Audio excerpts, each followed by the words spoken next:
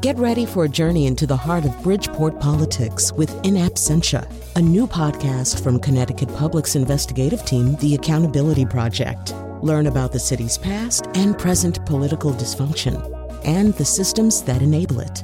Tune in wherever you get your podcasts. Funding provided by Joe Zimmel and Valerie Friedman. Support comes from St. Francis Hospital's Comprehensive Women's Health Center, offering easy-to-access care. Book appointments, find a specialist, or get test results with one call. Dial 1-833-NE-WOMEN or visit trinityhealthofne.org.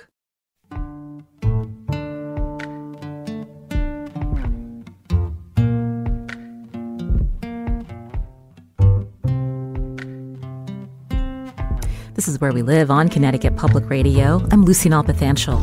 As journalists, we cringe at studies like the one released this week by Northwestern University's Medill School.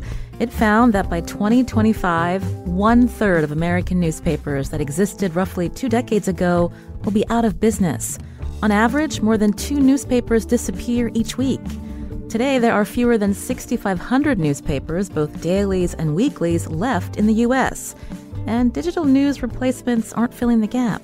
These growing news deserts in our country are also dangerous for democracy. Coming up Where We Live, we hear from journalist and former Current reporter Daniela Altamari. The Current and other Tribune newspapers are owned by hedge fund Alden Capital, which has contributed to the news desert crisis with its aggressive cost-cutting measures and elimination of news jobs in several areas of the country. We want to hear from you. What news do you consume? You can join us, 888-720-9677. That's 888-720-WNPR. Share a comment on our Facebook page. Or find us on Twitter, @WhereWeLive. My first guest on Zoom is Penelope Muse Abernathy, visiting professor at Northwestern University's Medill School of Journalism. Penny, welcome to the show. Well, thank you. Thank you for having me. Now, the Washington Post, Margaret Sullivan wrote this week that you, quote, may be the nation's foremost expert on what media researchers call news deserts. So walk us through some key takeaways, Penny. Well, first, let me say Margaret Sullivan is incredibly gracious, and I really appreciate the comment. But she also has done quite a bit of research on what is going on local news. Let me put this in perspective. We talk a lot about two Americas.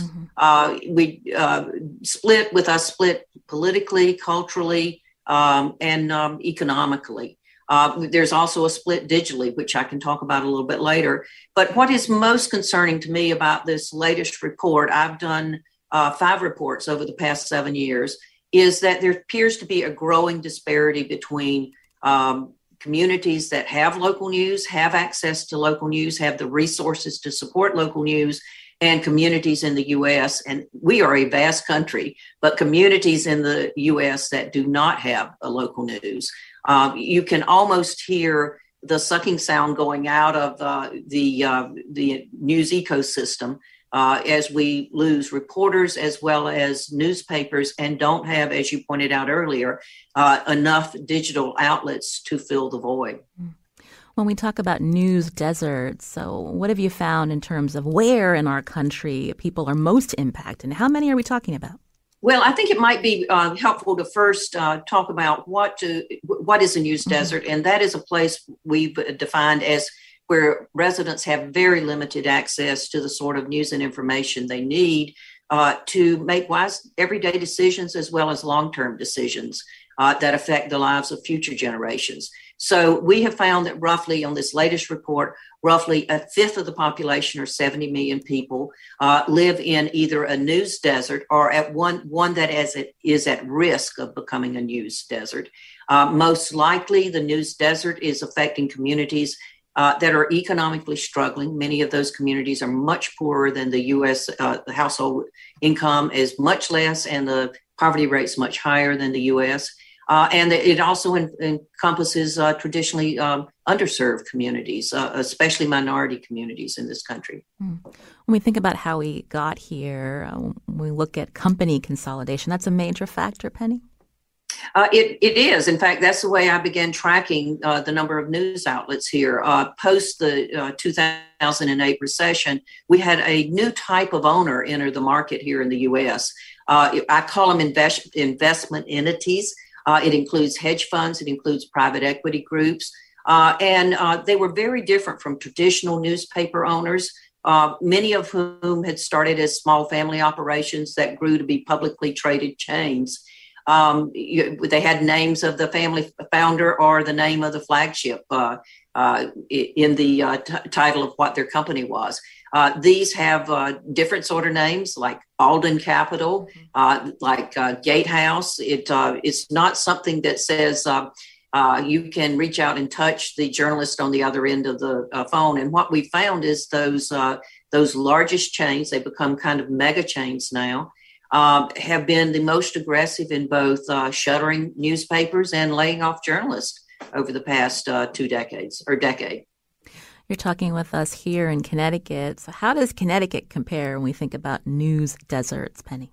Well, actually, New England fares quite well compared to places in the South. I worry most about places in the South, which tends to have some of the poorest states in the country, as well as in the Midwest.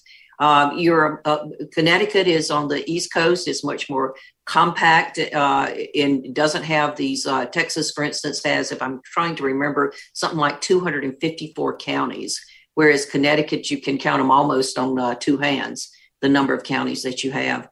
In the Midwest, you may have very few counties, but sometimes those counties encompass tens of thousands of square miles. So in general terms, if you compare it to other states, Connecticut comes out quite well. That doesn't mean there aren't gaps in the flow of local news in Connecticut or in New England as a whole. So, I mean, I think that one of the hopes I've had for the research I do is that we can see where things are working and what is working in reaching communities, and also identify where the gaps are. So we need to target funding toward that. You're hearing Penelope Muse Abernathy, visiting professor at Northwestern University Medill School of Journalism, as we talk about local news and the fact that so many newspapers have shuttered and the consequences of that in terms of making sure that citizens are informed about what's happening around them. We'd love to hear from you, 888-720-9677, or find us on Facebook and Twitter at Where We Live. Penny, I asked you about Connecticut. There's this great resource from you and your team. We just tweeted out at Where We Live, usnewsdeserts.com, where people can look at the state of Connecticut and see, depending on what county or what region, the amount of newspapers or lack thereof that exist. And I believe Tolland County does not have one local newspaper that exists. Right, and I was just on confirming again. There's none listed that we could find. It might be covered by an adjacent, but it doesn't look like. And Tolland is quite similar to what we find in many states. It's kind of a border county. It shares a border with another state. And they're often called orphan counties in many places. Orphan counties because they often get the TV signal from regional television in other states. So that puts them at a distinct disadvantage when it comes to voting in elections and the like. I happen to live in a border county in North Carolina, and I get the 3 signals from the South Carolina TV stations, which makes it very difficult to even understand what's going on in the state legislature. Increasingly, as we lose newspapers, however, we're beginning to see orphan counties that don't have a newspaper in that county. In fact, the only newspaper that really serves that area may be a newspaper in the next state. So, I mean, we need to think about the news ecosystem is somewhat complex, but it's also very simple. And I start with this observation. We are a huge country. And for the past 200 years, we have really depended on newspapers and to be the prime, if not the sole source of the local news and information that we need every day. Someone who covers the school board, someone who covers the county commissioner. And when we lose a newspaper, we lose that journalist that informs us about the decisions that are being made that really will impact our everyday lives. So it is and because we do not have the digital substitutes, it becomes a real issue as to how we get people informed and how they can then make wise decisions. And what happened during it was the first 2 years of this pandemic? We know there were many headlines about the acceleration or the demise of local news with hundreds of print outlets that shuttered. What did your research find? Well, I mean, I think the good news is there were quite a number of people that wrung their hands and said, oh, this is going to be an extinction level event for newspapers. We didn't have the extinction level event. And I think part of that may have been because of the payroll protection plan, which gave loans that were forgiven to small businesses that kept their doors open. But we did continue to lose at the same rate we've been losing at. So you mentioned at the beginning, we've been losing an average of 2 papers a week over the last since 2005. And to put that kind of in perspective, you can lose a newspaper 2 ways. You can also lose a digital site 2 ways. One is you just announce you haven't got the money to meet payroll and you're going to stop publishing. Another is it gets bought by one of the large chains. The large chain then merges it with another weekly or newspaper, and then that weekly gets merged with the daily, and soon is kind of a vanishing act. Soon you look around, there's no longer a building where the newspaper was published. The one or two reporters and journalists that covered that area have been reassigned to the home paper or base, and you're left without any kind of coverage in that community.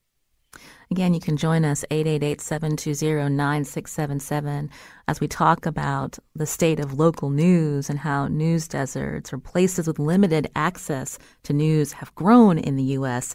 Now, we think about how users consume news, and obviously the digital platform is huge, but it's not necessarily the case that digital news is filling these gaps when we talk about the loss of local news coverage. To learn more, with us now on Zoom is Nick Newman, Senior Research Associate at the Reuters Institute for the Study of Journalism, one of the lead authors of the annual Reuters Digital News Report. Nick, welcome to our show.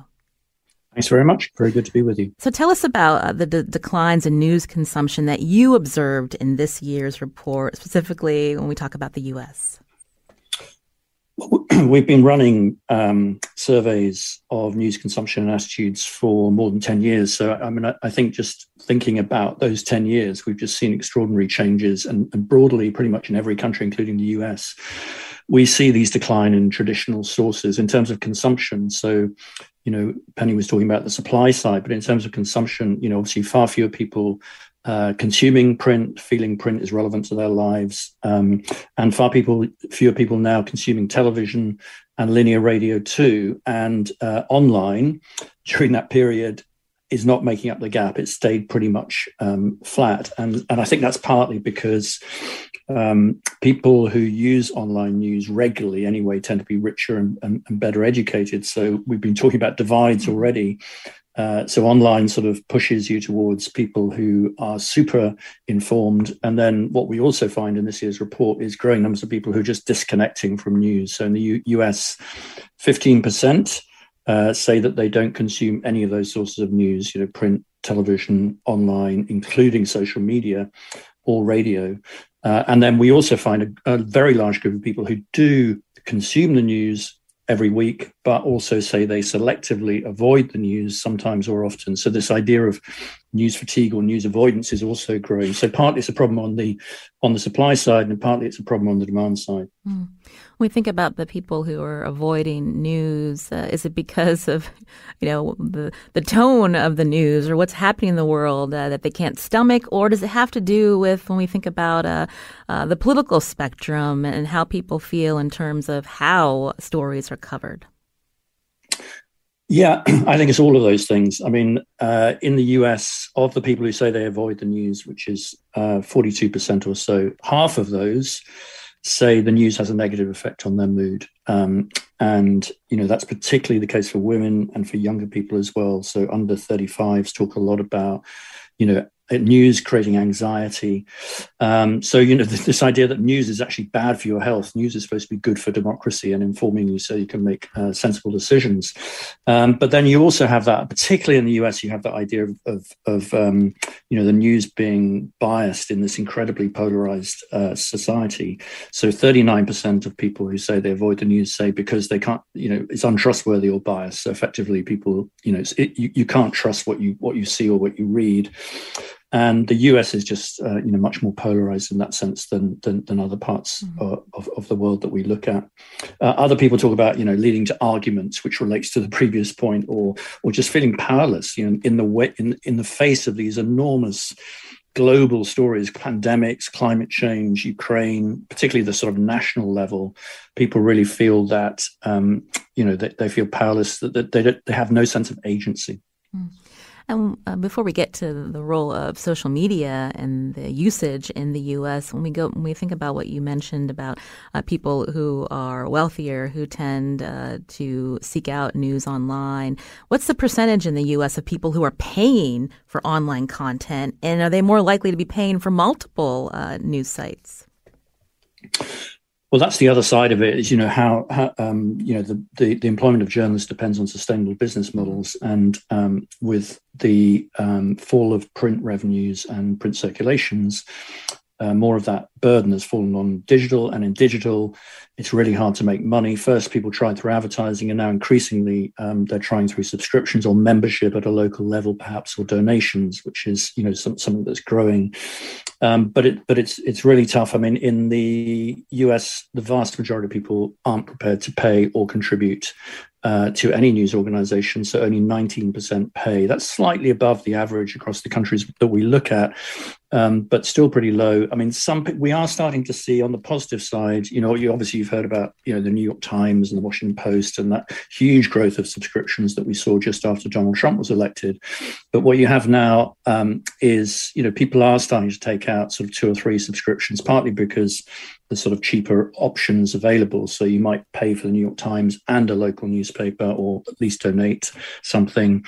Or maybe, an individual journalist writing a Substack newsletter. This is sort of something that's grown over the last few years. I think there's 1 million subscriptions now where people are paying for newsletters in the US. So we're starting to see some interesting new ways in which we might deliver local news or specialty news.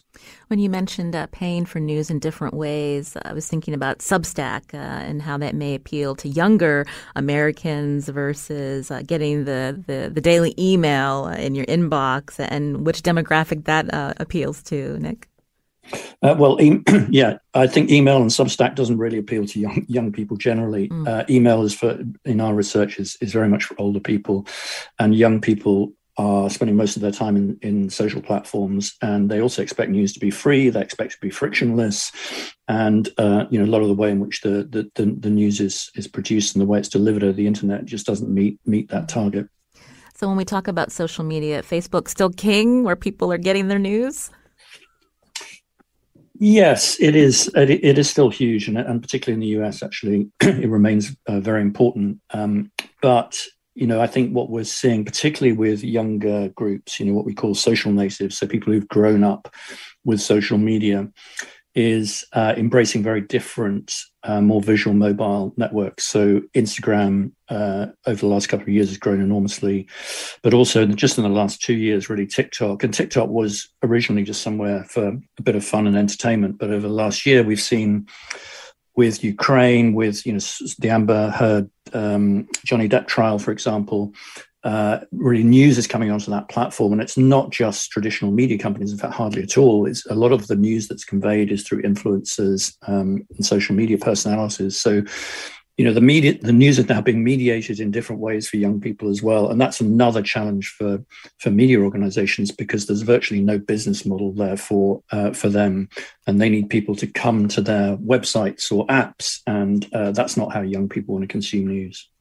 Again, that's Nick Newman, Senior Research Associate at the Reuters Institute for the Study of Journalism. Penny, I'd love to hear you respond to what Nick has shared here. Well, I think first off, let me make a point about what we've seen when we've analyzed what the news that traffics on the internet or on social media. And, more than 90% of it is national. We're very polarized, as Nick mentioned, in the U.S. politically. And that just kind of adds to, I think, a sense of fatigue. If you get local news on digitally, invariably it's a Facebook group or some other kind of citizens group where it comes with a lot of opinion. And so I think that a lot of the fatigue that we see right now gets back to the notion there's just a total loss of and lack of local news. Whether you're trying to find out whether the pandemic is affecting your community, whether you're trying to find out something as simple as who's running for local office. So I think that part of it's also interesting to me, as there have been quite a number of surveys done in the U.S., the level of trust in news media has gone down steadily and somewhat alarmingly, especially for national organizations. But while it's decreasing for local, it still is much higher. So I think part of the solution here is figuring out how you get the content back the news content back into the ecosystem, and secondly, how you deliver it so people can actually consume it in a way that makes the news that they're reading relevant to their everyday lives. And you're listening to Where We Live as we talk about state of local news. I want to thank Nick Newman again for joining us. We're going to link out to the annual Reuters Digital News Report. He was one of the lead authors on our website, ctpublic.org/wherewelive. Nick Newman, thank you for your time today. Thank you very much. And staying with us is Penny Abernathy, visiting professor at Northwestern University's Medill School of Journalism. Penny and her team track local journalism trends, highlighting what's at stake for our democracy and the possibility also of reviving the local news landscape. Coming up, we're going to hear from Hearst Connecticut Media Group, which has expanded in our state, including the digital statewide news site CT Insider. Hearst's Senior Vice President of Content and the Editor-in-Chief joins us after the break. You can join us, too. What news do you consume? 888-720-9677. That's 888-720-WNPR. Or find us on Facebook and Twitter at Where We Live.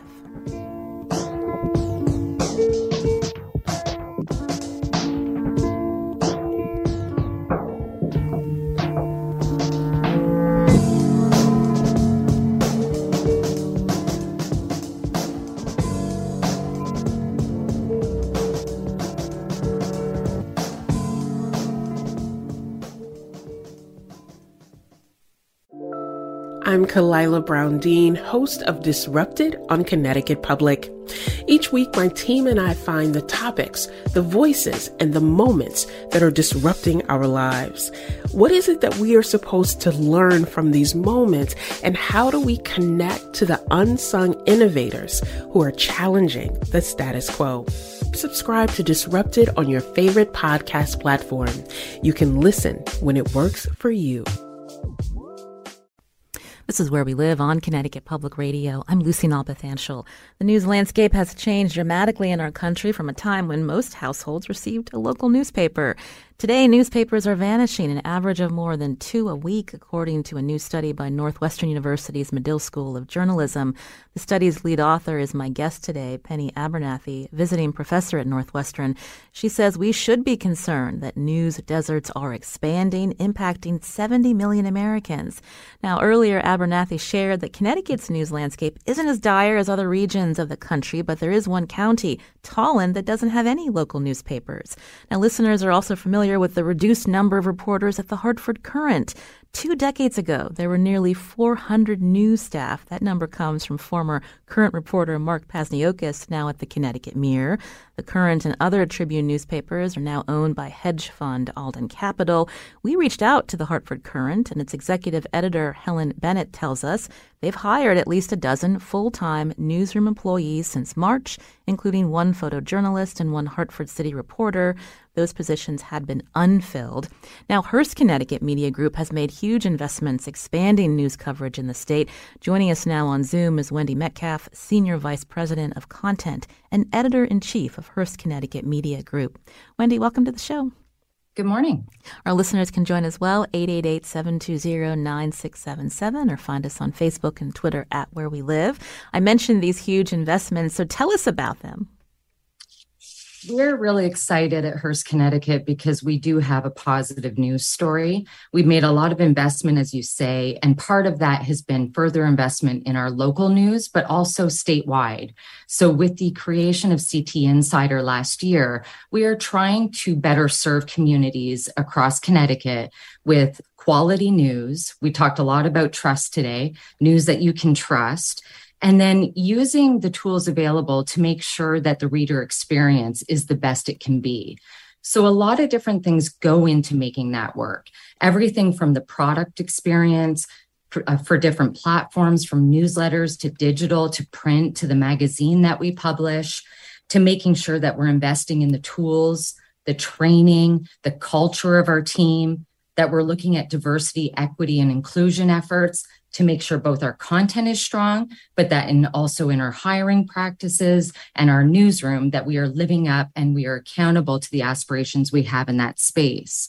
With all of those things, Lucy, we have found that it is the recipe for success in this space.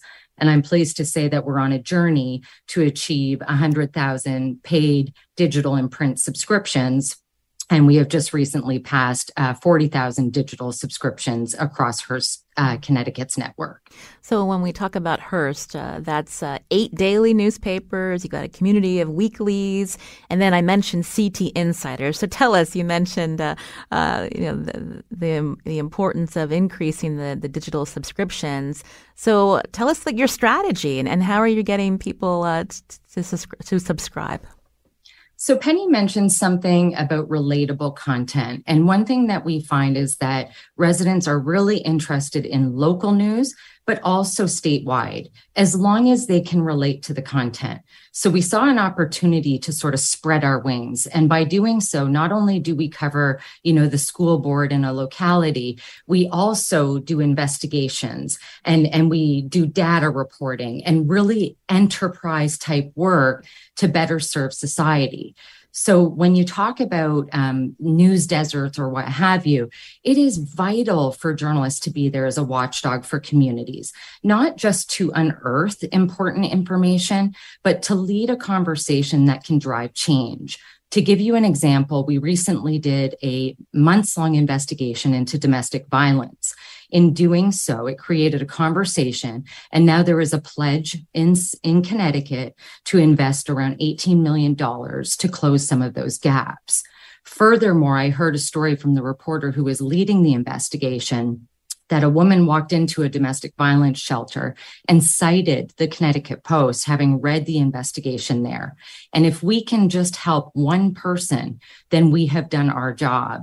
But I think that investigations like that and the frequency of them increasing is an absolute vital public service and a key role that newspapers, both locally and across the United States, play. When we think about this digital first model, that's important when we think about how you're getting information out and maybe what you are highlighting versus the traditional, we think about having a handheld newspaper in front of you.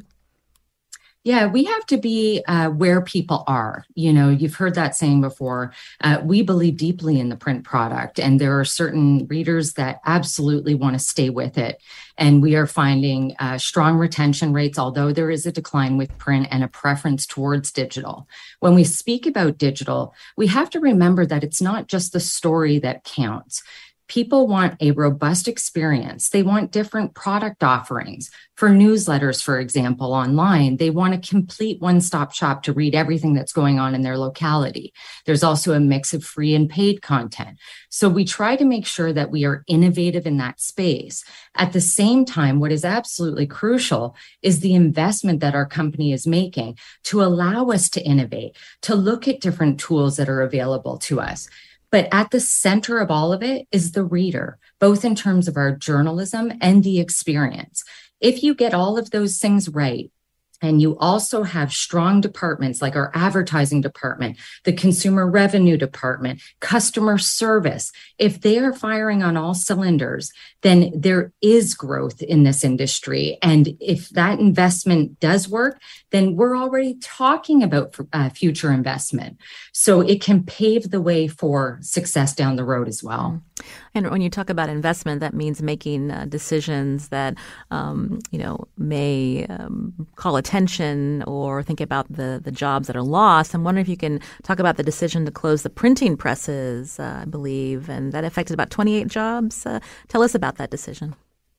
Yeah, and I think that the move to Albany's press it's a more modernized press, and we do think that it's going to serve the reader well who desires the print product. Obviously, no one wants to put jobs at risk, but I can tell you that everybody was basically offered or we discussed different roles that are available either in a distribution in Connecticut or opportunities in Houston and Albany. So that's something we take very seriously. That said, our goal is to try to add as much longevity to print as possible. And this move is something that the company saw necessary to do so. You're hearing Wendy Metcalf here on Where We Live, Senior Vice President of Content and Editor-in-Chief of Hearst Connecticut Media Group, as we talk about the investments the company has made to hire more journalists to cover more of the state. You can join us. Where do you go for your news? 888-720-9677 or find us on Facebook and Twitter at Where We Live. Wendy, you mentioned statewide. Is it really statewide? Because we're hearing from Penny, Tolland County. We've got a news desk right there. Yeah. So the way we balance the statewide reporting is that we're very focused on everything from topics like political out of the Capitol, enterprise. I cited the investigation there. We also just launched another follow-up to our Policing the Police investigation where we look deeply into misconduct. But it can also be things like, what are the top 20 things to do in Connecticut this weekend? So we try to have a broad spectrum of content as well. So when we talk about, the COVID content and people maybe needing a break from some of the hard news, we really do focus on having, a large cross-section of content and also content that different audiences may be interested in. The other thing I would say is that we are now building close to 170 editorial staff members across our newsrooms. That is incredibly robust. We also have the Hearst newspapers outlet to lean on across markets, San Francisco Chronicle, Houston Chronicle. We have centralized development hubs that deepen our work through interactive maps. I would challenge you to look at our website and see how different it is to the New York Times. They're incredible at what they're building for the reader. So I think, that gives us a lot of opportunity, but it doesn't come easy. We have to prove that the model is working. And the great thing is with the digital success that we've seen, I'll cite one really incredible headline. Since the launch of our digital subscription business at the end of 2019, we have grown it every single month, almost 3 years in a row of digital growth. That shows that this model is working, and it's because of that key collaboration and deep commitment to quality local and statewide journalism. And this is just the start. We're just getting started in some respects when it comes to the statewide content. So you will have seen recently, we also deepened our coverage in Greater Hartford.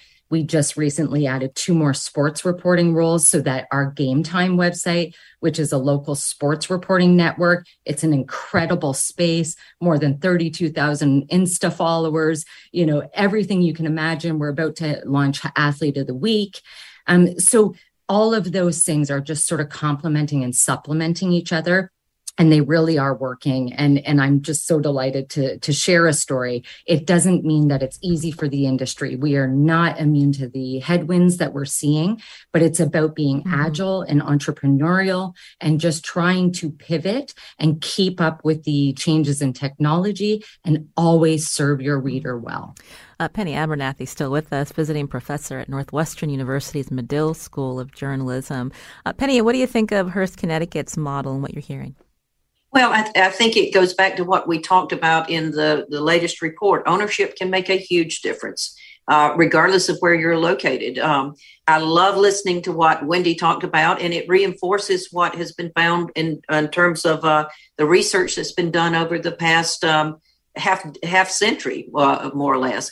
I want to start by pointing out one of the things we found in the report is that we've lost more than 60% of the newspaper reporters in the last just 15 years. And most of that loss has been, as Wendy points out, at the statewide level. And when you lose the statewide, the reporters on the state and metro papers, what you're losing are those reporters that did the great analytical and contextual reporting on beats like education, environment, and the like. And you're also losing the investigative reporting that Hearst is doing so well.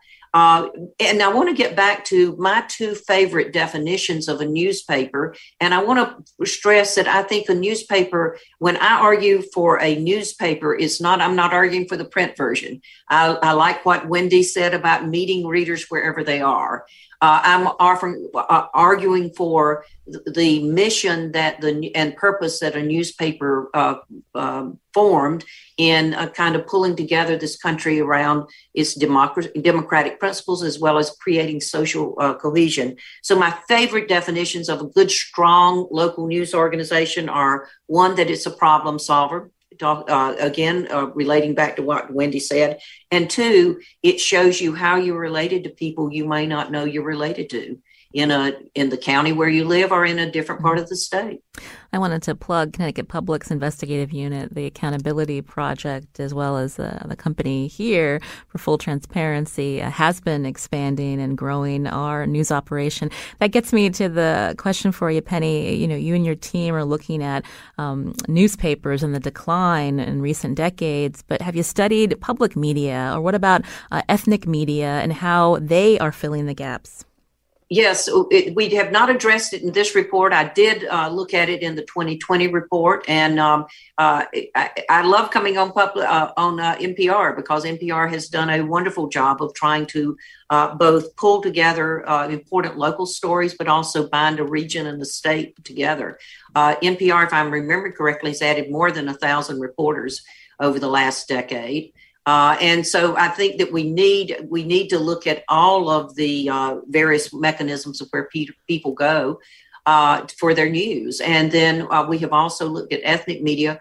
Ethnic media is somewhat more difficult to track, because we don't have many of the ethnic news outlets belonging to major organizations that we can quickly get a census on. But that's on our radar to do next as soon as we turn from this. Mm. And when we think about commercial broadcast outlets and your take there, Penny, what are you seeing?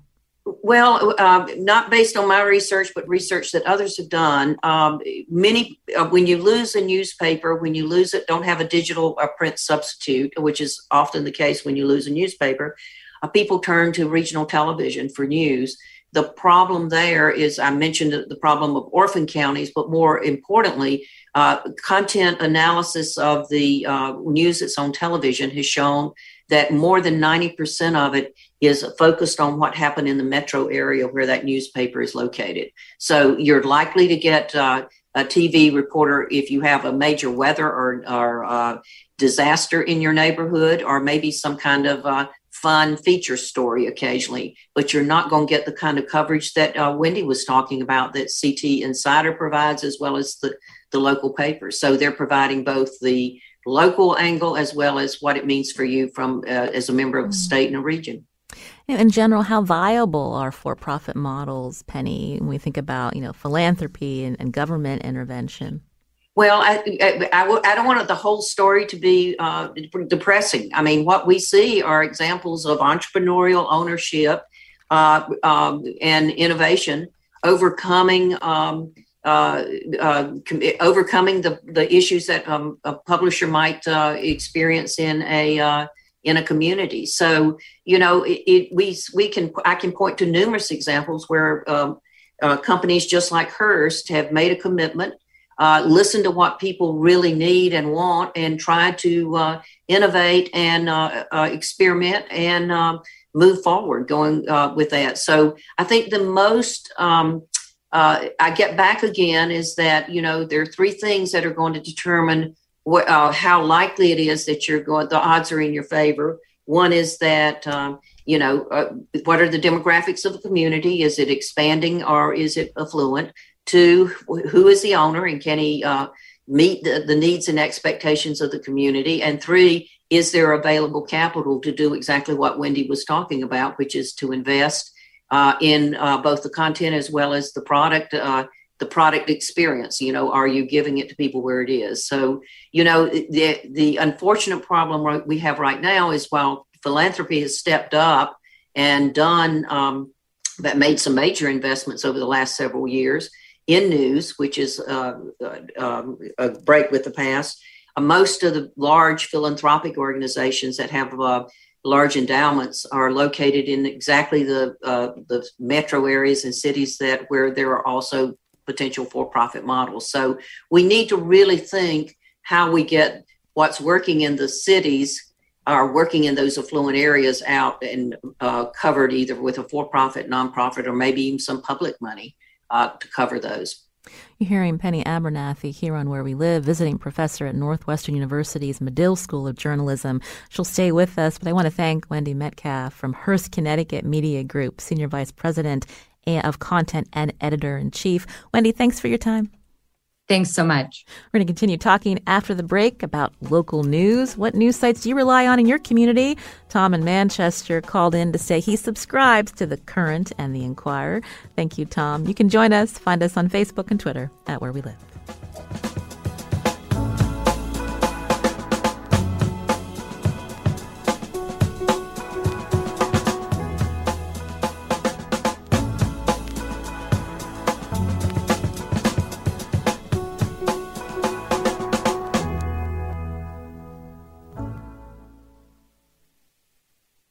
This is Where We Live on Connecticut Public Radio. I'm Lucy Nalpathanchel. Today we've been talking about newspapers and their decline in the U.S. in recent decades, leading to news deserts where millions of Americans are cut off from the news happening in their communities. As we've heard from my guest, Penny Abernathy, visiting professor at Northwestern University's Medill School of Journalism, this has far-reaching consequences. Joining us now on Zoom is Daniela Altamari, a longtime Connecticut journalist. She's now a reporter for Route 50, a national digital outlet covering state and local government across the U.S. Daniela, welcome back to the show. Hi, how are you? I'm doing well. So when I say long time, you were at the Hartford Courant for about 25 years, and you left in March. Can you observe what you saw happening there, especially with this new ownership of hedge fund Alden Capital? Sure. I just want to quickly, though, make one point. There was some discussion earlier about Tolland County being a news desert. I'm not quite sure that's true, as referenced by your caller, who's in Manchester, said they subscribe to the JI. JI covers Tolland, I think, very well. As it so happens, probably the lead story, or maybe the off-lead story in the Current today on the Connecticut page, is a story about a new town manager in Tolland. So I'm just not sure that Tolland is an example of a news desert. I think the community of Tolland and the county, the small towns and the larger communities like Vernon within Tolland County are still getting good coverage from both the JI and the Current. But back to your point, what you brought me on for, yes, a lot of changes at the Current over my 25 years. Most of it not so good, but sometimes we old timers tend to put our rosy glasses on and say things were so great when we had 300 people in the newsroom. There were still mistakes made. There were still stories that being done that perhaps didn't always serve the readers. So I don't want to gloss over that. And looking at things today, yes, Alden Global Capital is not a force for good. They are really just awful people. Committed to wringing every last dollar out of the newspapers they own. However, the staff that's at the Current now is just doing a tremendous job, I think, under very difficult circumstances. They don't have a newsroom. There's a lot of challenges, but these folks are out there every day. The Current, I still subscribe. It's still doing an amazing job covering the state. You have reporters like Chris Keating, who are incredibly experienced. You have energetic newcomers. You have energetic old timers like Ken Goslin, who are just doing an amazing job. And I just feel badly that the ownership of the chain is not on board with really taking the journalism that they're doing and rewarding them for it and highlighting it. to the degree it deserves. We heard from a listener earlier, Daniela, who described growing up in a household where they got the morning paper and the afternoon paper. She also remembers helping her brother with his paper route. And pretty much everyone on the street got their paper delivered. Kathy goes on to say it awkwardly made the transition to online newspapers and the multiple nonprofit news entities here. It's funny she says awkwardly because, there is this sense of the traditional way of getting the news and having to make that switch. It still probably feels strange for some. Yeah, but, let's look at the advantages too. I mean, back in the day, in the 90s, when I started at the Current in the late 90s, reporters were very removed from their communities. I mean, yeah, sure, someone could call me up, or write a letter or visit the office. But for the most part, we didn't have the kind of interactions we do today on social media, and just, readers, they see our email address in the paper and they can reach out to us. And, that's a really good thing. That's a really positive thing. So again, I don't want to imply that things were always better in the old times. In fact, when I started at the Current, the paper was owned by Times Mirror. We already were not, the Current was already not locally owned at that point. And people would complain about Times Mirror and how they weren't investing in the paper and how they didn't care about the communities that the Current covered. So, what we're seeing now is sort of the extreme version of that. And it just has gotten so much worse. But again, there are advantages to sort of the digital era, which is, of course, different from what's going on with the ownership. Thank you, Daniela Altimari. Penny Abernathy is still with us. We've got another big election year ahead, and when we think about, all of the consequences of these news deserts as you've laid out, can you talk a little bit about pink slime sites and your concerns there? Well, what we've seen based on research done at several universities is that we've seen a rise of what we would call politically backed organizations, PACs, that are funding what we call pink slime sites. They come into an area that has lost a newspaper, establish a digital site that has a name that sounds very impressive, sounds like a traditional newspaper. They don't exist for attracting a number of people to the site. They come up, they rise up during elections, they die down when there's not one. Their whole purpose is to put out something that then gets circulated on social media, and then the algorithm takes over as editor. I would just want to back up to what Daniela was saying about Tolland. I'm not as familiar with Tolland as I am with other places in Connecticut. How we judge that is where newspapers are located and what kind of circulation and coverage they have in that area. I don't dispute that the Current and the JI are doing everything they can with reduced staffs to cover Tolland. What we've lost, so when we've lost 60% of the reporters and you don't have a newspaper there, I hear continually from the regional newspapers that are still in existence, they don't have coverage of local town council meetings, important town council meetings, or routine ones. And the other part we found in the past from research is that the good thing about our ecosystem is that we had people on the ground on those weeklies kind of covering those meetings. And then you had the umbrella coverage, the fantastic umbrella coverage that so many of the prize-winning regional and state papers provided, which was to come in routinely, have people roaming those areas routinely and writing about it. So, we need to think about how it's not so much about newspapers, I want to stress again, but how we rebuild and sustain local journalism so that it fulfills the purpose of what a strong newspaper should have been doing. Some did very well in the past. And that is vitally important, I think, as we look to elections. Strong regional and state newspapers have played an invaluable role in many state elections as well as local elections in vetting the candidates. And I mean, you talk about an overload. It's an overload to try to figure out, in many cases, who's running for office and what their stand is. Again, you've been hearing Penny Abernathy here on Where We Live, visiting professor at Northwestern University's Medill School of Journalism. Thank you, Penny. We'll be linking to the work that you and your team are doing, tracking these important trends. We appreciate your time today on the show. Well, thank you very much for discussing this important issue because, as you say, it's very important to our democracy. Right. And Daniela Altamari, always a pleasure to hear from you, now a reporter for Route 50, a national digital outlet covering state and local government across the U.S. Daniela, thanks. Thank you. I'm Lucy Nalpathanchil. Today's show produced by Katie Pellico. Tess Terrible was on the phones today. Our technical director is Kat Pastor. Please have a great and safe long weekend.